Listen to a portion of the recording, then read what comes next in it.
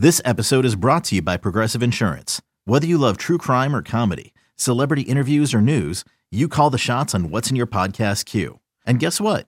Now you can call them on your auto insurance too with the Name Your Price tool from Progressive. It works just the way it sounds. You tell Progressive how much you want to pay for car insurance, and they'll show you coverage options that fit your budget. Get your quote today at Progressive.com to join the over 28 million drivers who trust Progressive. Progressive Casualty Insurance Company and Affiliates. Price and coverage match limited by state law.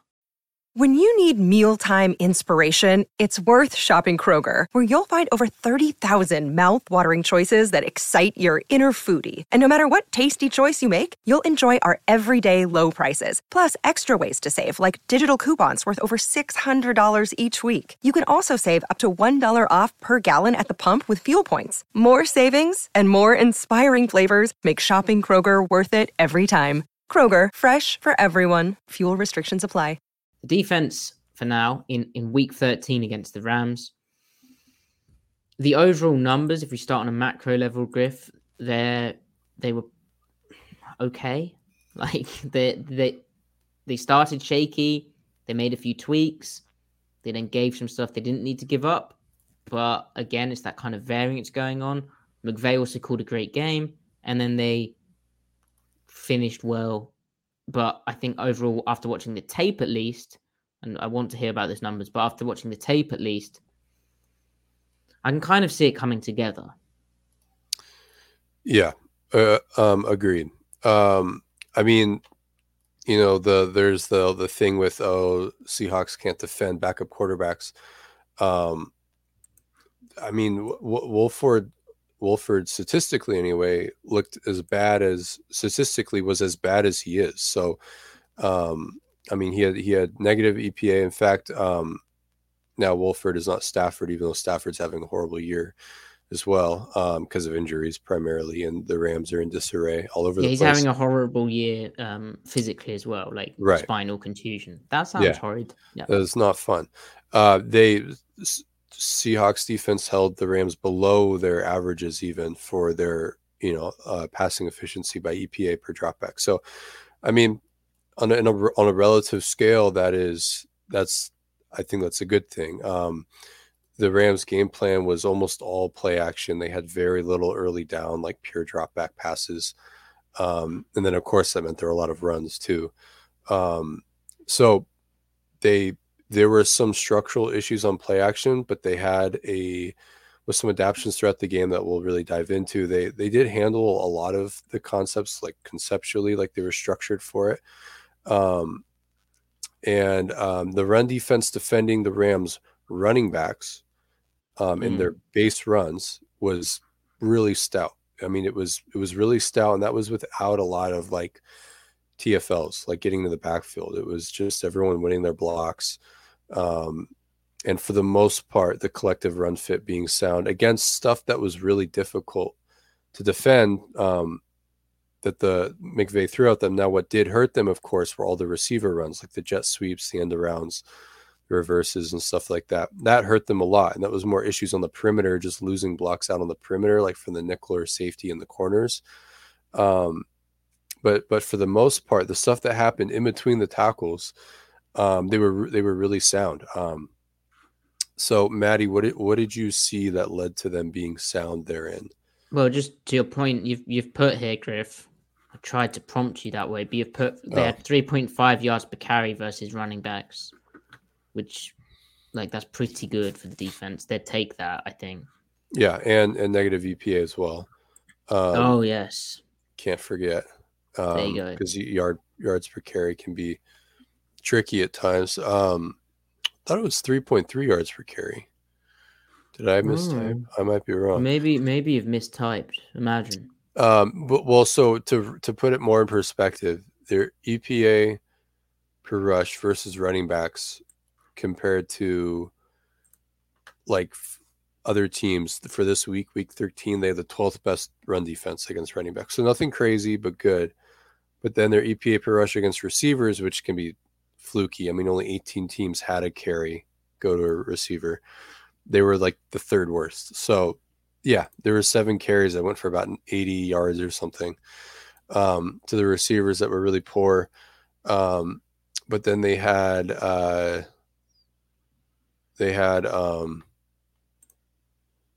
however many carries it was, go to the running backs for not very much. So, but like outside zone, inside zone, which they do a little bit of, not a lot. Duo and Weinbach, like they didn't go anywhere. So that's a good sign. And the reason for that, and we'll talk about it, but earlier on in the season, we talked about this 4-down or the 4-down spaced front, the 2-4-5 nickel, right? In years past, they call it like the tank front. It's an over front, and your nose tackle is like playing a 2 eyes, like inside shade on the guard.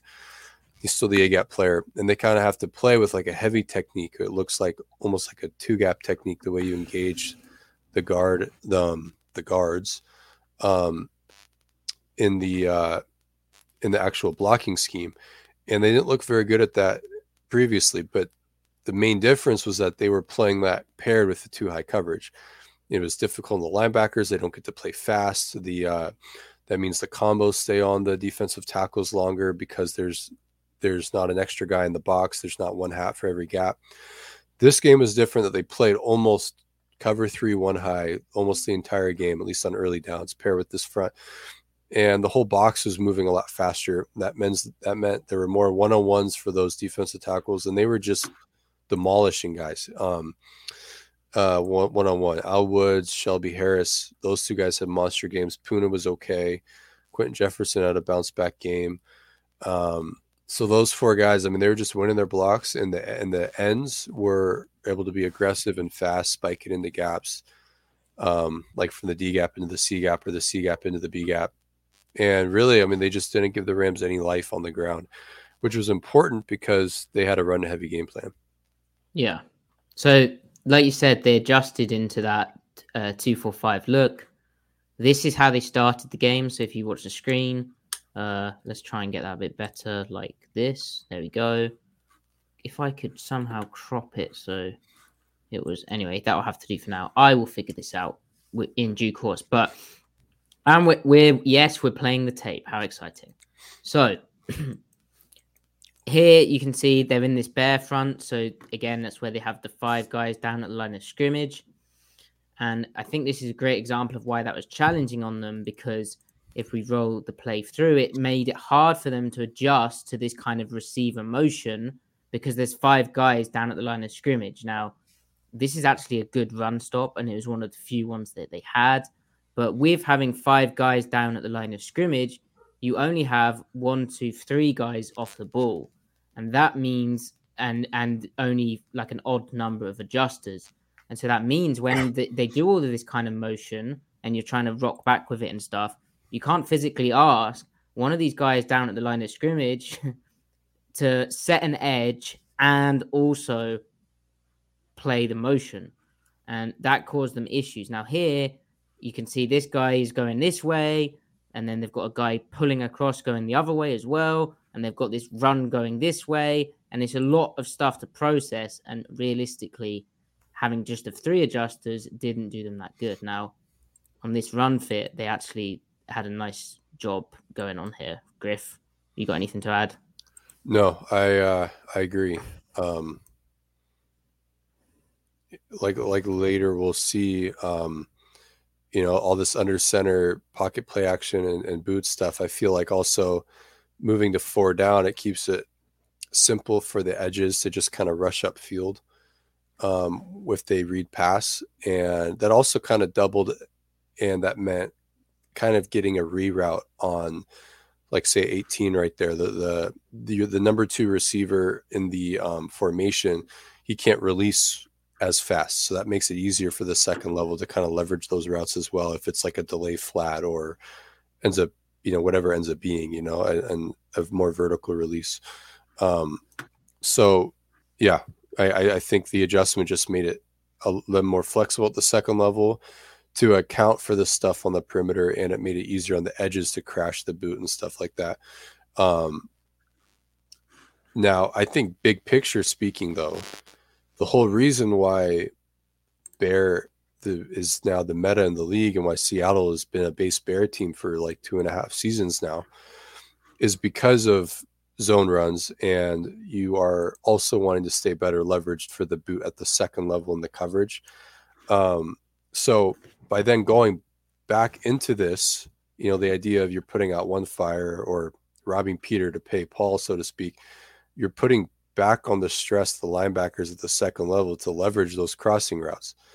But ultimately, oftentimes, especially on the boot where the quarterback is rolling out outside of the pocket, the linebackers just did a really good job of leveraging them, and Kobe Bryant on a couple of them. And predominantly Cody Barton. I mean, he just happened to find himself to be the backside hook on a lot of these, and that's the guy who is primarily responsible for finding the crossing route on those play action floods. So really, you're saying, okay, this only works if our linebackers can find the routes, and sure enough, they did. Yeah, that's very important. So again, this is the 2-4-5 look. So technically, an outside linebacker on the edge and an outside linebacker on the edge in Nwosu and Bruce Irvin. Then you have the 2 interior defensive tackles who they're not too gapping, but they're playing pretty heavy because they played a lot of middle field closed, as Griff said. So you can see Ryan Neal's coming down into the box here. They don't have to play as heavy, because Seattle has the +1 in the box because they're playing the cover 3 looks. But they're still playing kind of heavy, and so it was big in this game, I think, that they had Al Woods and Brian Mone active. In the past, they've tried to get by with like a Miles Adams type of playing nose. That's not really Adams' game, so it's strange that they've sort of liked him doing that. But in this game, Seattle went for the Woods and Mone rotation, which really got things going for them.